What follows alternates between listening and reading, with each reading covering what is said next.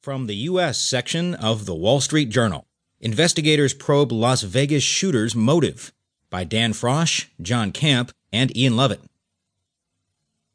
Investigators continued the hunt for answers Tuesday into why a retiree and gambler opened fire on a crowd of concertgoers Sunday night in the deadliest mass shooting in modern U.S. history.